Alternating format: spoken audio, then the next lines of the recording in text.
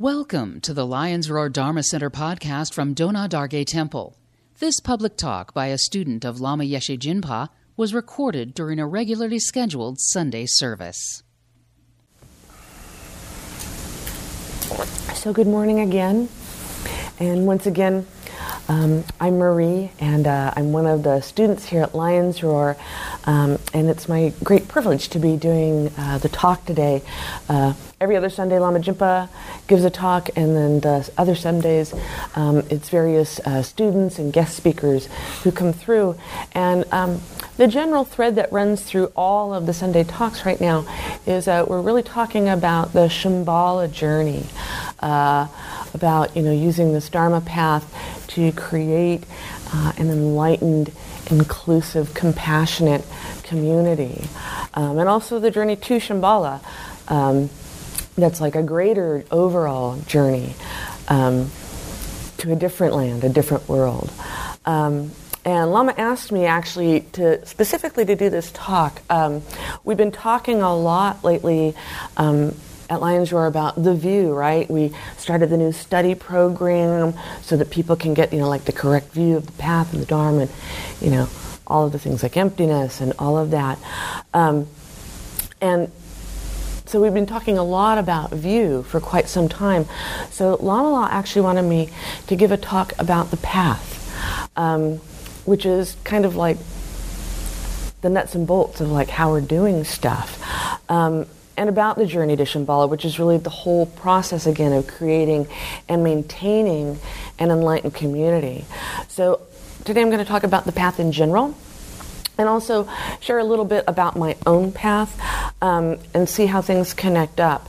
And why did Lama think that was important, and why did I feel like it could be an important subject?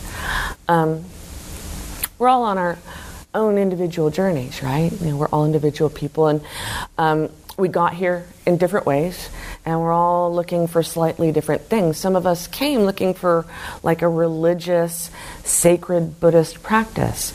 Some of us are secular practitioners, and we're looking for a community of just compassionate, like-minded people.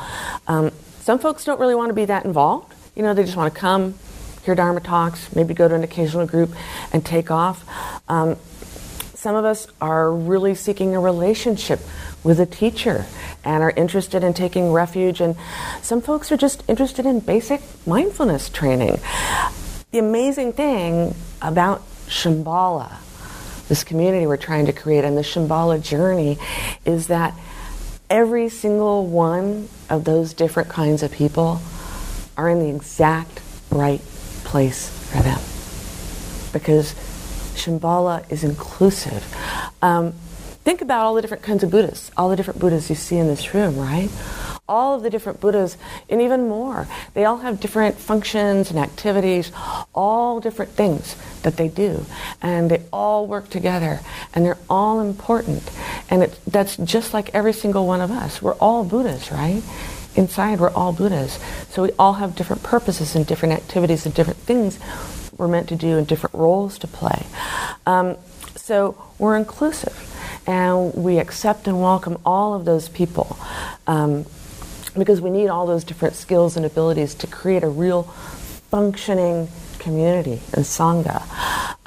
So at Lions Roar, we actually emphasize both sacred and secular practices. We have groups for all of those different things, because people need different things, and they can change. People can change along the way, right?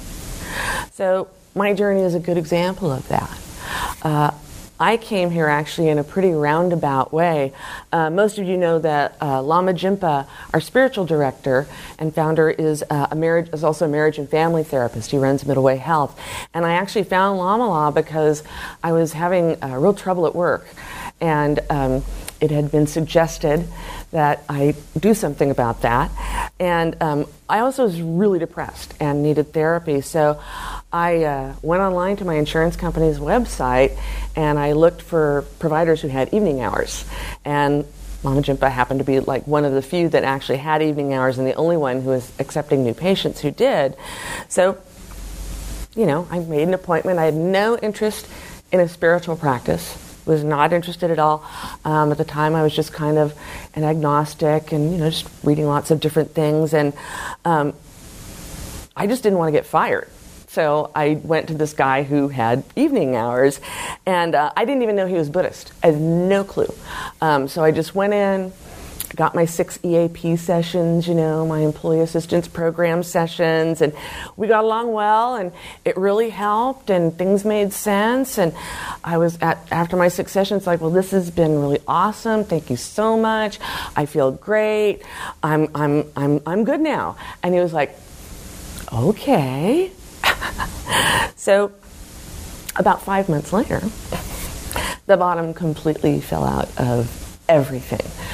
Completely fell out of my world, and I plunged into yet another of a long succession of deep, deep depressions.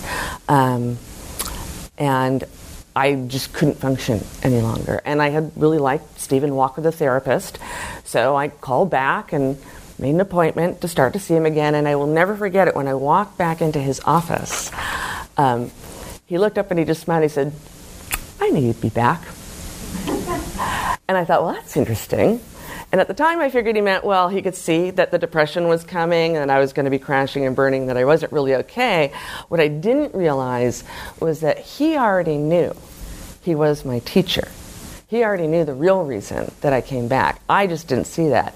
And it actually took me about another year and a half to A, figure out that he was Buddhist and a Lama, and B, then have the wits to actually ask him to be my teacher and start a genuine Dharma practice.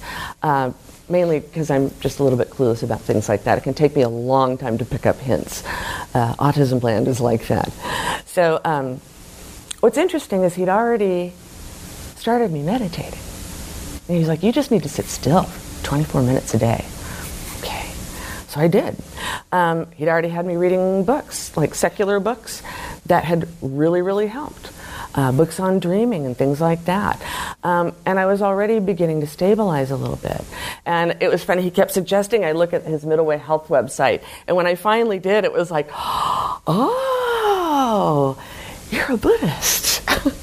You're a Lama. So I started out just desperate not to get fired. And those of you who know me know that now, over the ensuing over a decade, I've become a pretty devoted and religious Buddhist. My path took me someplace I never could have imagined in a million years. So everybody's path is a little bit different, right? Some of you came looking for a Buddhist therapist and you found your way here. Some of you actually came to Lions Roar because you were interested in Buddhism and you wanted a community. Some people just want to come and hear inspiring talks or have a quiet place to sit for a while. And every single one of those things is perfectly okay and necessary and wonderful. We need everyone, all kinds of people in our community, no matter what brought you here in the first place. And when I'm talking about the path, I'm talking about a perspective that Lamala has really given me over time. It isn't this thing that's separate from the rest of your life, right? You can't silo off things like here's work and here's my family and here's my Dharma practice. The path incorporates all of those things together. Shambhala isn't someplace over there off in the distance. Well, it might be, but right now it isn't. Shambhala is really all around us. So, and everything we do is part of it, right? So, doing the dishes, doing the laundry, changing diapers, washing clothes, going on vacation, working your state job, all of that is part of Shambhala. And if you try to keep those things separate, it's just going to make you crazy because you can't do it. That isn't realistic. If you don't keep those things separate, things will definitely work better. So in order to really be on this Dharma path and have a genuine practice, you really have to do it all. So like for me, it means that I have to learn from Lamala, come here, go to Dharma talks with Lama and my other fellow students. I have regular meetings with Lama La. We call them darshan, to learn from him directly. And I study, and I have a very robust daily practice. For me, it also means that I see a psychiatrist and a therapist, and I go to all these classes at Kaiser that help me to be more reliable and better and just a better version of myself. They help me to be healthy and be sane and understand myself. And it means working hard to really think about all the information that I've learned from all the different sides and really integrate it together. My Dharma practice and training supports my psych care. My psych care supports my Dharma practice and training, and it all works together. It isn't separate. So you really have to bring the conventional world and the Dharma world together, or it just never works. I can guarantee that. When you aren't bringing it together, it just isn't going to work. So that's a little bit about my path, and yours is probably different. And you can see again that I've changed over time, and I went from being agnostic, someone who wasn't really a seeker, to being really devoted. So everything evolves. And I also wanted to talk a little bit about why that change happened in context to the path. And Lama thought that would be a really good idea as well. So my path may sound a little bit unique, and it's true. The details of everybody's path vary a little bit from person to person, but Lama Jinpa and all the Dharma teachings really emphasize to us that in the end, our individual paths really aren't all that unique. And I can tell you for a fact, it's absolutely true. It may be a little disappointing at first because, we all want to think we're special and unique, but if you really think about that, it's really kind of wonderful to know that everyone, from your Sangha brothers and sisters here, to Lama Jinpa and Geshe Damsho, to the Dalai Lama and all the great masters of the past, have all had the same sorts of experiences along the way, right? And it isn't always easy. At the end of the month, Lama Jinpa is going to give a really neat retreat for refuge students who've taken refuge. And he's going to introduce people to, in depth to this kind of Shambhala vision. I had the privilege of working with him a couple of years ago, very closely on a very long guided meditation and kind of a chart or map that's a guide to Shambhala and the journey.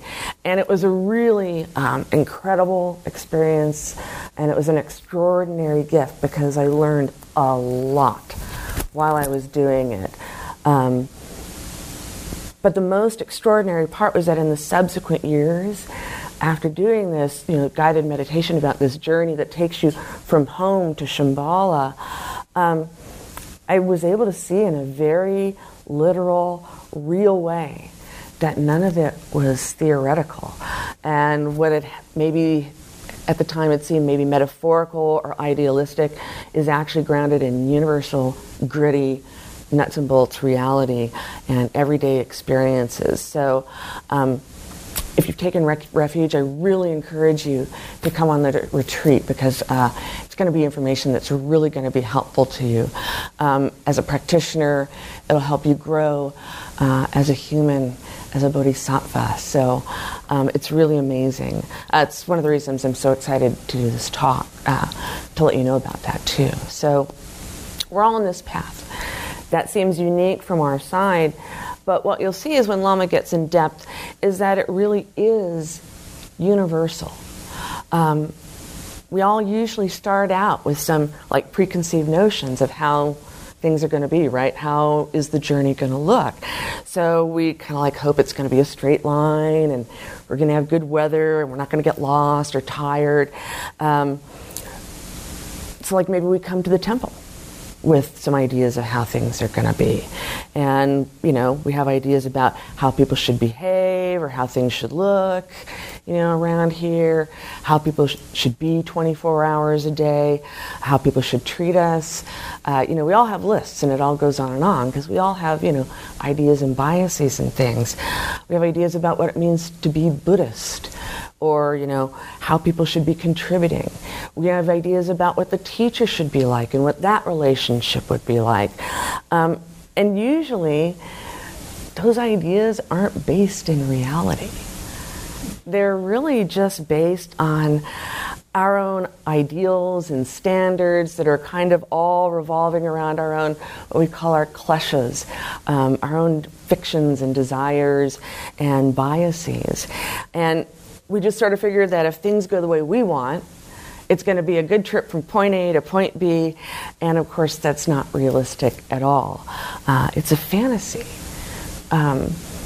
Even if you're just going to the grocery store, right? It's not going to be point A to point B. You're probably going to have to circle the parking lot a little bit. So when we have that fiction, that's when we run into problems, because everyone has their own fictions of how things should be, and then we have conflicts because the details don't match up, right? My details are different than your details, and people get frustrated or angry or impatient. So how do we avoid that causing problems within ourselves, and how do we overcome that and continue to create this community? And again, it's by really remembering that one profound truth, that like our suffering, our path is not unique. We are all walking it together. And again, that can seem disappointing or even impossible, but over time it's been really comforting to be able to go to Lama La and go, okay, this happened. Has this happened to you? And he's like, yes, absolutely, that's happened to me. Because again, the experience is universal. And that can be really inspirational too, because we all stumble. Because it isn't an easy level path all the time. We all get lost occasionally, or run into a dead end or a blind corner, and we're all going to experience fear and hopelessness and discouragement and confusion. There are going to be times in this path where it feels like your heart is breaking, and you might fall into a deep crevasse. It might feel like you're broken and you can't get out. That's just the reality. And we all think, well, that isn't going to happen to me. But our teachers are telling us the truth. They're preparing us. We go and they go through all those things. We all go through the same sorts of trials. But if you persist, you will come out, and you'll come out stronger.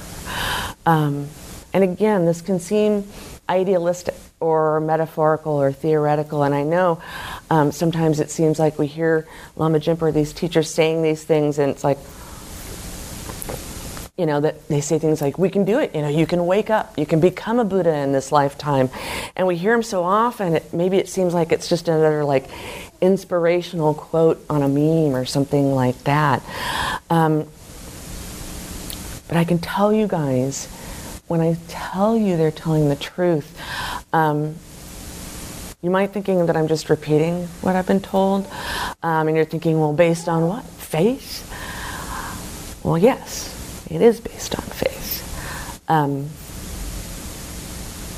But it isn't blind faith. It's faith based on the path that I've gone through so far.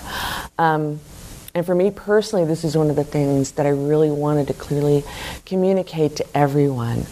So I'd like to talk a little bit about faith and truth and evidence and experience and doubt. Because those are all things we're going to experience on the path, even though, maybe at the beginning that seems like it can't be possible, but it's going to happen.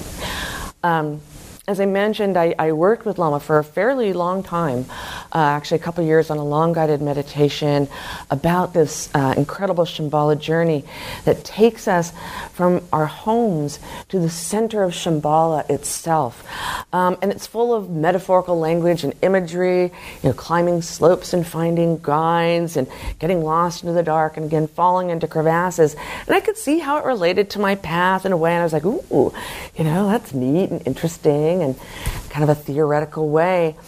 And then we set that project aside, and I was working on some other stuff. And about a year after that, I fell into a crevasse, and it was not theoretical. A lot of things led up to it, but those details do not matter. I am not interested in making excuses for things. The only thing that matters, the only thing is that I made a terrible, terrible mistake, and I became lost in my own clutches and reactions, and I broke Samaya with Lama Jinpa. I had no intention of doing it. We never do. I had just gotten lost and off the track.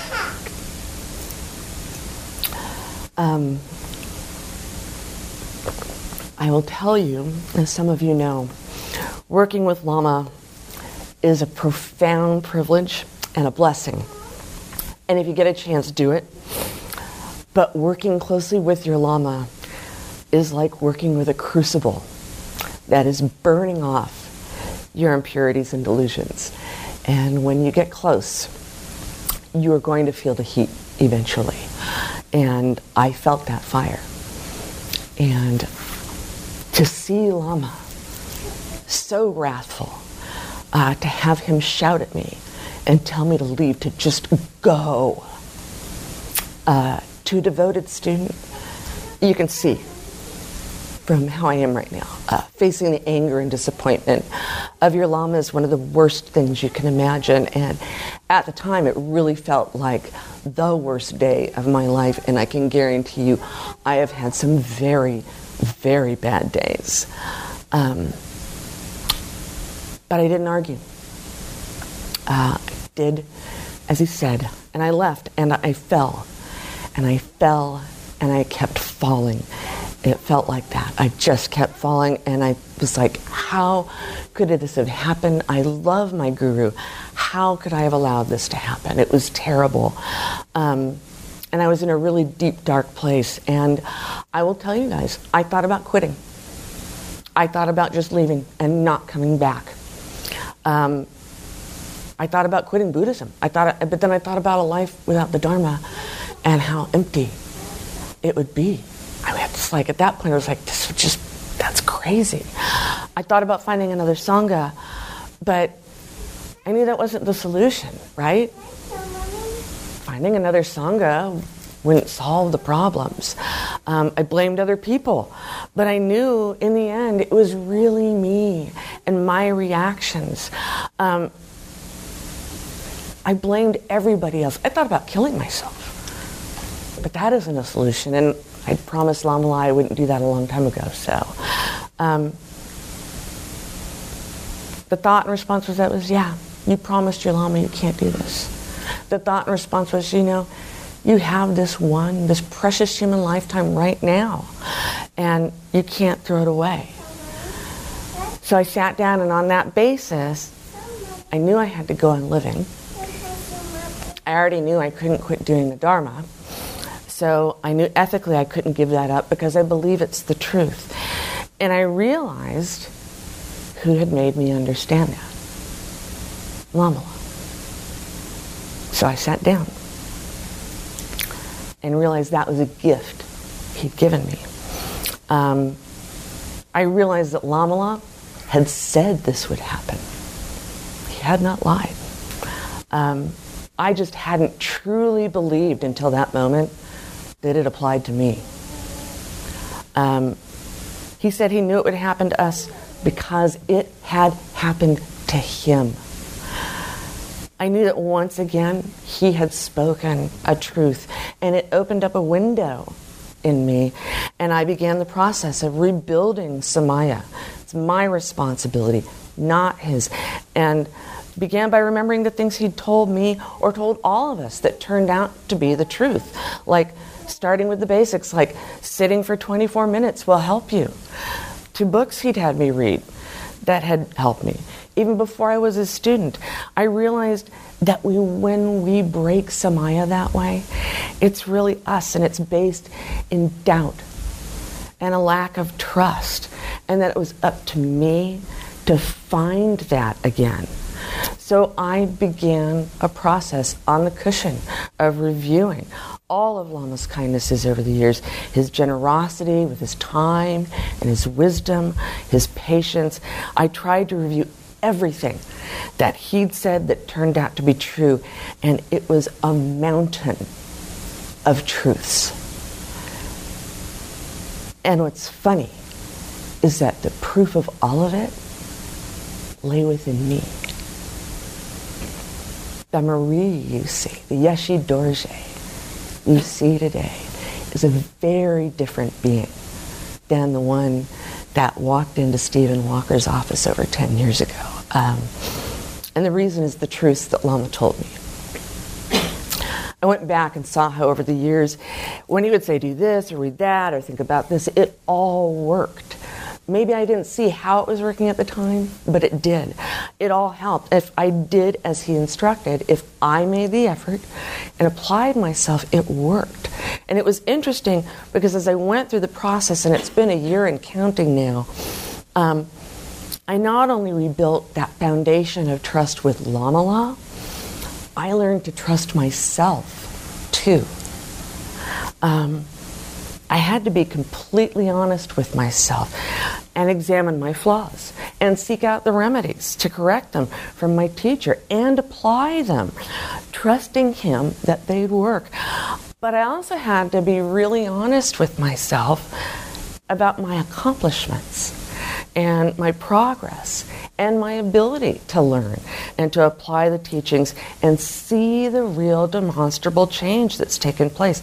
It was a daily practice. I meditated, reflected. I did practices where you make friends with demons. I kept coming to teachings, and over time, a miracle really did happen.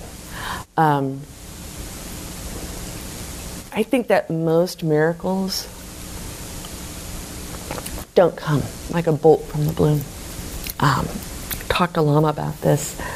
Lama and the Dharma teach us that, the Lamas, the Gurus, the teachers, they don't heal by laying on of hands, right? The Buddhas don't lay on hands and heal you. It all comes from within ourselves. So I really don't think there are miracles that come like a bolt from the blue. I really feel like most of them are more like steady state miracles, where these incredible things take place deeply over time. And that's what happened. I changed.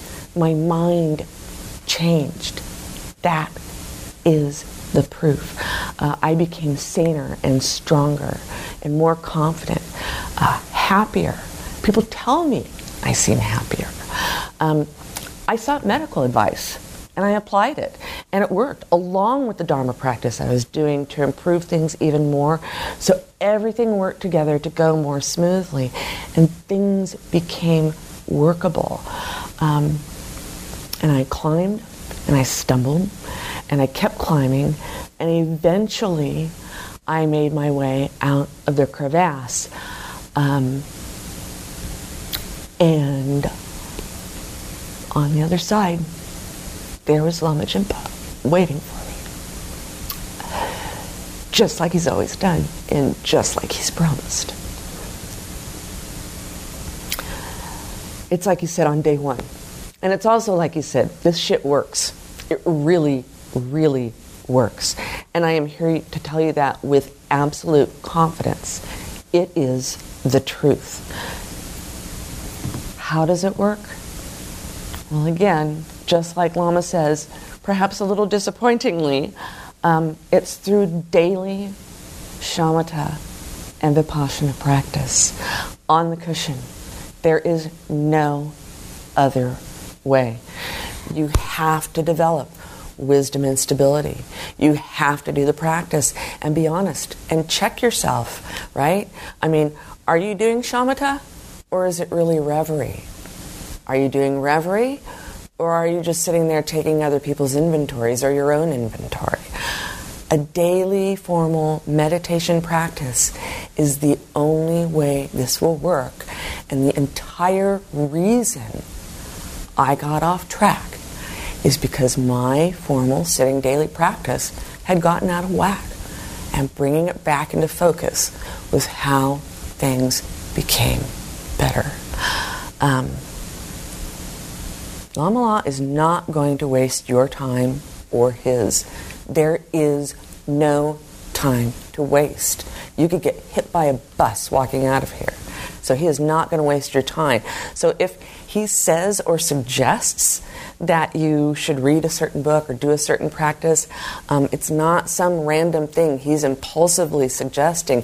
His suggestions are really instructions, they're directions, and they're like signposts pointing you the right way. He's giving an instruction that's intended to help you wake up in this very lifetime. You might not see the results instantaneously. It may not even make sense at the time. But if you persist, you'll benefit from it. Lama Jinpa does not lie, ever. I really want you guys to know that. So when he says you have to meditate, he isn't kidding. He means it when he says you have to do that work, and he means it when he says the Buddhas can't do the work for you, right? They can't download the wisdom into your mind for you. He can't download his wisdom to you, or solve all your problems, or make sure that everything's going to be okay. He isn't lying when he warns us the path will be hard sometimes, or maybe exhausting or heartbreaking. He also isn't lying when he tells us that there's support and remedies, that our view will become clearer, and that we can wake up in this very lifetime. You can become a Buddha. You can become enlightened in this lifetime. That's also the truth. And none of us are exceptions to that either. So you don't get to get away with going, oh, not me, I'm too messed up, I can never do it. Nope, you can do it in this lifetime. We just have to apply ourselves. Everyone has that potential. No matter what's happened to you, no matter what you've done or what suffering you've undergone. Lama and all of the other masters, they're not lying about that. It's the truth. And they aren't asking for blind faith about anything. Lama and all the other teachers are asking for the same thing. They're asking us to study and do the practices and training and invest the time so we can see the truth for ourselves. Sometimes teachers say things we don't want to hear, or don't understand right then, or maybe we just have such a low opinion of ourselves that we choose not to believe them. But here's the thing. I've seen the deep, profound changes I've undergone. I've seen the deep, profound changes my Sangha brothers and sisters have undergone. Just as Lama La and all the other lineage teachers have said would happen, and I'm absolutely nothing special. So I guarantee you I'm nothing special as a student, so why would I doubt them when they say that we can attain Buddhahood in this lifetime?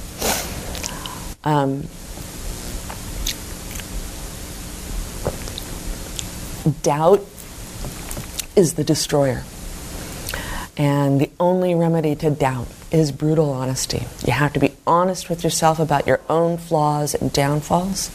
You also have to be honest about the things you've done well and your accomplishments and your progress.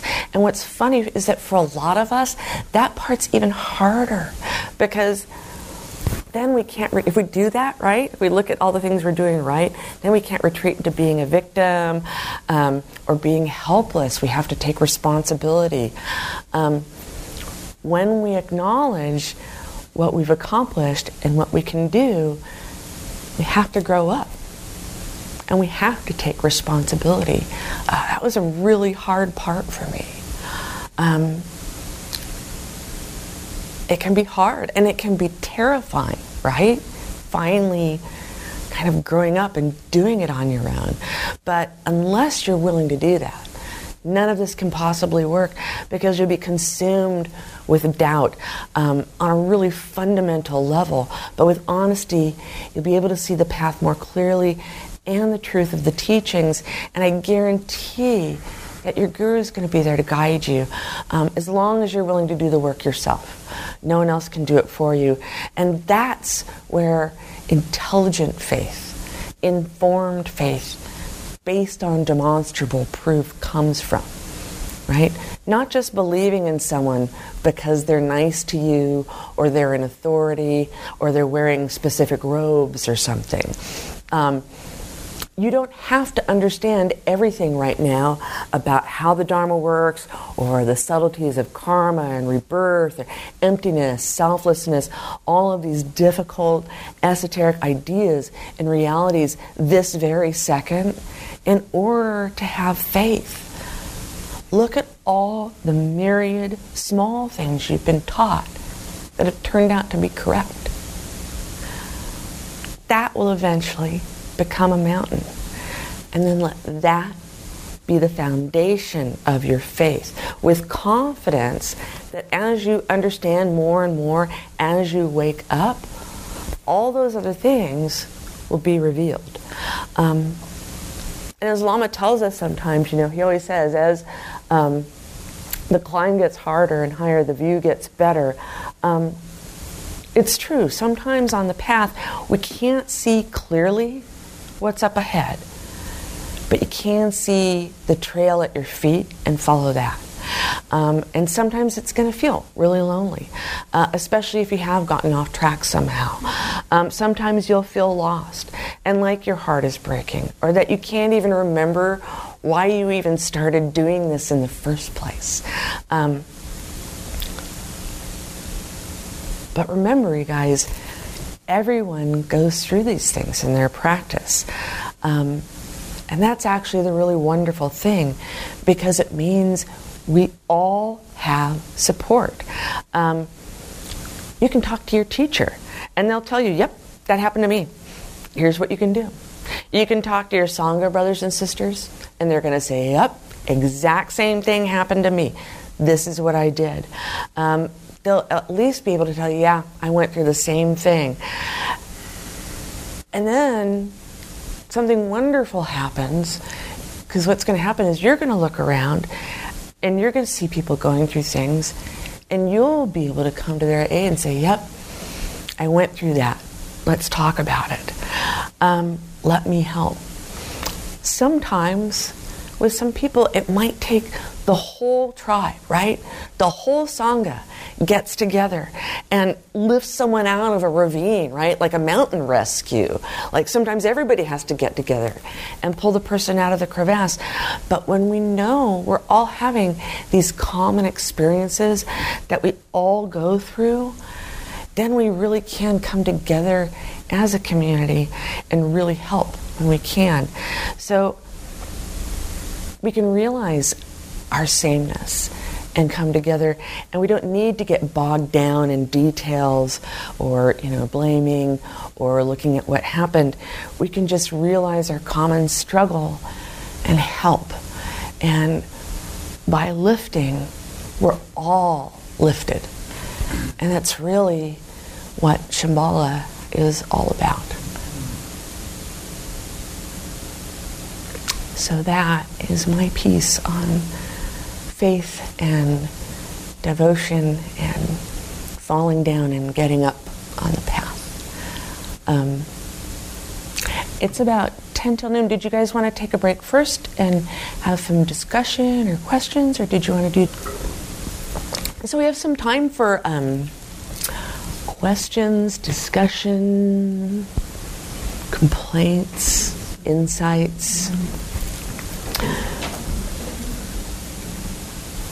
Does anybody have anything? Yeah, well, just want to say thanks. Oh, sure. Yeah, it's great. Just wondering, what exactly does it mean to break Samaya? I've heard that term before, and I don't know what it means. Well, when we take refuge, we have our refuge vows that we take. Samaya is really about your relationship with your teacher. So it's about, respecting your Lama, being devoted to your Lama, doing what your Lama asks or tells you to do, holding your Lama in the correct view. There's all kinds of stuff with regard to Samaya about not speaking, incorrectly about your Lama. So basically, a lot of it has to do with having confidence in your Lama and having the confidence to do as he asks without going into a place of, well, this is what I want, or I don't know, that sounds crazy, or, so it's definitely something Lama could speak at more length to, but Samaya is really about your correctly viewing your relationship with your guru and your behavior surrounding that. Susan, does that sound about correct? But remember, the Buddha also said, don't believe what I tell you. Check it out for yourself. Exactly. So part of, what was your question? But what exactly does Samaya mean? What do I mean by Samaya? And I told her a lot of it is about, holding the correct view of your guru with your relationship and your behavior, attitude, and actions. It's about devotion. It's definitely about devotion, but it's not blind devotion by any way, stretch, or form. I mean, you have to really, to have true confidence. I think that we're taught that you have to have backup to that confidence. Mm-hmm. It's not blind anything. Exactly. So that devotion and that respect, maybe for me that's a better word than devotion. I really, I'm a Westerner, right? Right. So respect is kind of the word that really works for me. And that's something that, as we always say, respect is earned, but it's also, you have to set aside, as you were saying, your own expectation. Well, your own ego. You need to set that aside. Yeah. And really try to look at what's really in front of you. Yeah. You have to set aside the fictions and ideas. Right. So it's not a simple explanation, and it's not a simple process. Right. But it requires work on both sides. Exactly. And a lot of respect, and a lot of confidence, and a lot of setting aside just the BS. And trust as well. Yeah. I mean, it's again, getting back to what I was talking about. You can't engage in doubt, and you have to trust. And it's based on, like Susan was saying, being honest and checking. Lama says, always be checking. This is what he's talking about. Anybody else?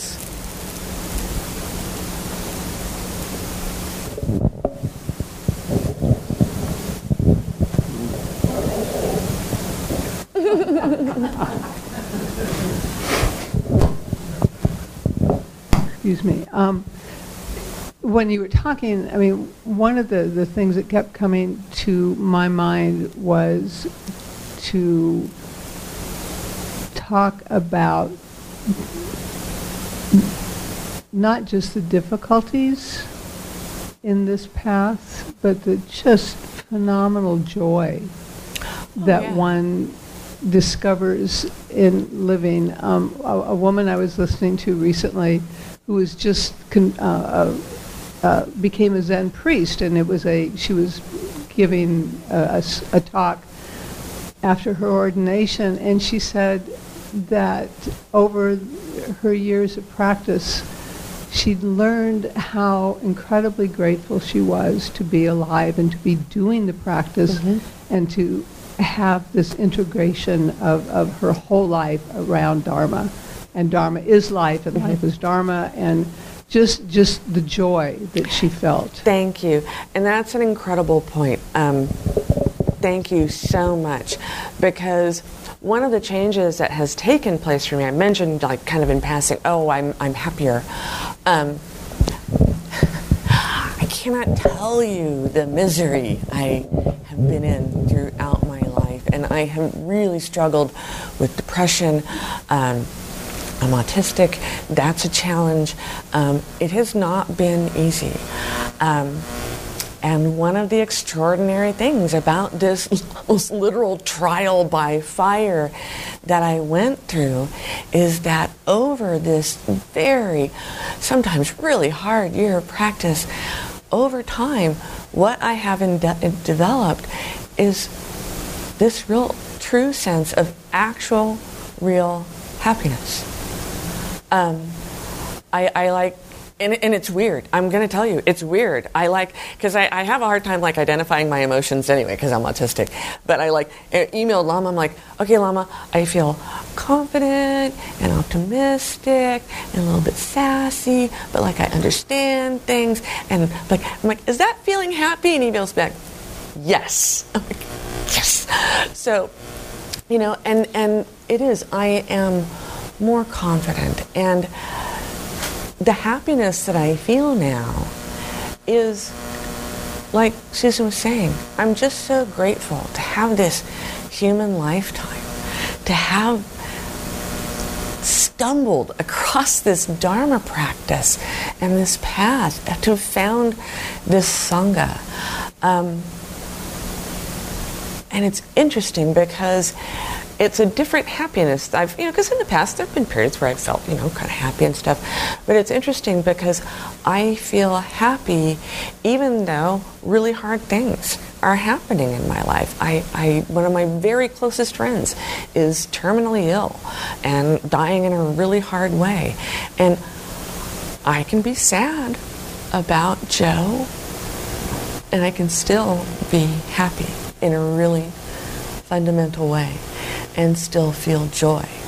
And it is a crazy feeling. It feels like the way things should be, because it is the way things should be. That's how it feels when things finally become workable. And that's what the sitting practice does for you.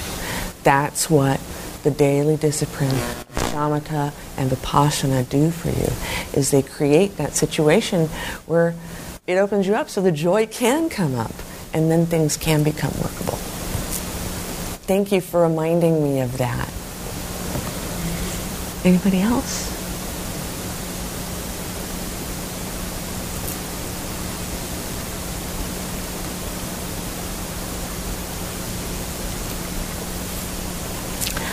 Well, if then there are no more questions or comments, complaints, then I think we'll go ahead and we'll do some sitting and have a chance to kind of like let things filter in, find a little bit of joy. This has been a Lions Roar Dharma Center recording. For more information, visit lionsroardharmacenter.org.